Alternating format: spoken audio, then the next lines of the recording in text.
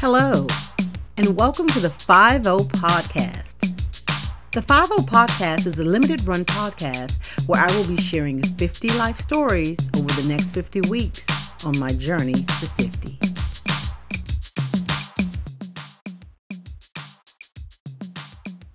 Victory. Victory is defined as an act of defeating an enemy or opponent in a battle, game, or other competition. When I was in elementary school, my most favorite thing to do was roller skate. I remember asking for and getting a pair of roller skates for Christmas at least 3 years in a row. I love to skate. And we lived in an apartment complex when I was younger, so all those concrete sidewalks were perfect for roller skating. And not to mention, we lived in the back section of the apartments where there used to be a big swimming pool that they had filled in because rumor had it, that a kid drowned. So for whatever reason, because they had a pool at the front of the complex, but the one that was in the back, they had to close it down. So they had it filled in and took the fence and all that stuff down.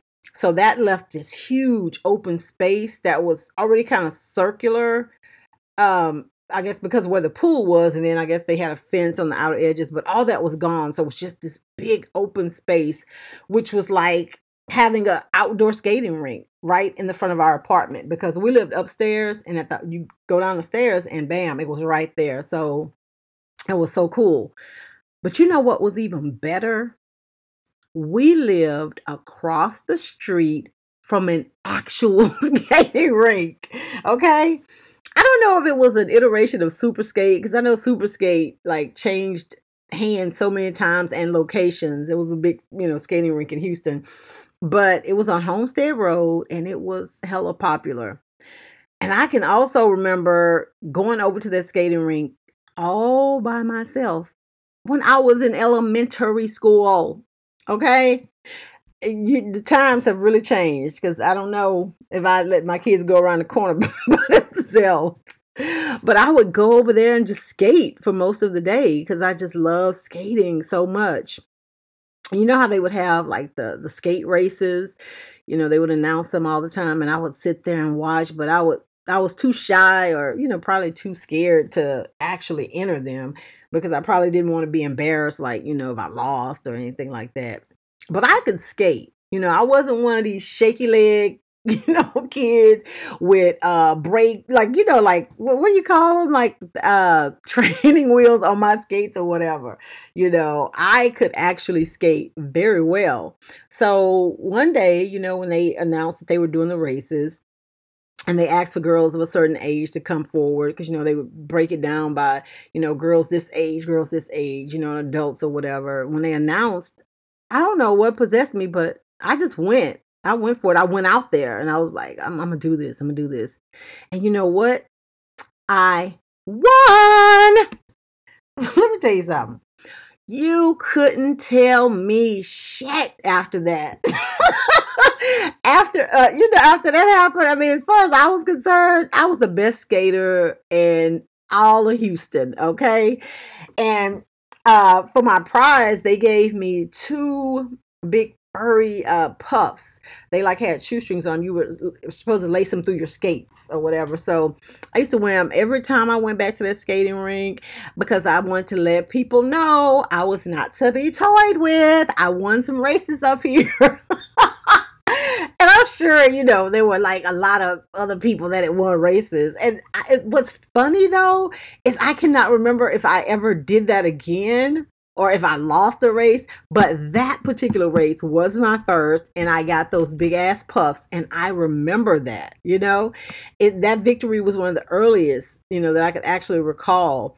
And right now it seems like all these decades later, it shouldn't seem that significant. It seems like a little minor blip, in my life.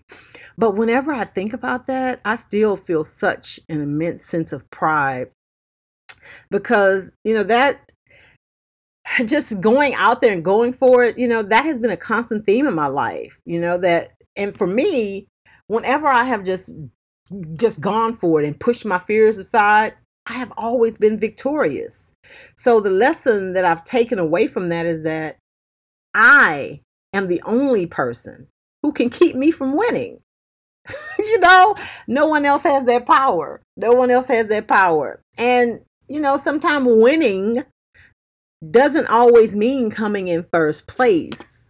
That's not necessarily the definition of winning. Sometimes winning just means showing up, giving it your all, and overcoming your fear, And I was watching a special with Brene Brown, and she said something along those lines, and it was just kind of like, duh, yeah, I do that. It's something that I've lived by. And whenever I get anxious or fretful, and a lot of times I want to quit shit before I even start, I think about those purple pom-poms. Man, I really wish I still had those pom-poms. But, I think about those purple pom-poms, and I just use that as motivation to get out there and get in the race. Thanks for listening. Be sure to follow me on Instagram at 50 Podcasts, where I'll be sharing additional information and bonus content. That's 50 Podcasts, FIVEOH Podcast. You can also log on to my website at tracymomi.com to send me a message and let me know what you think. Until next time.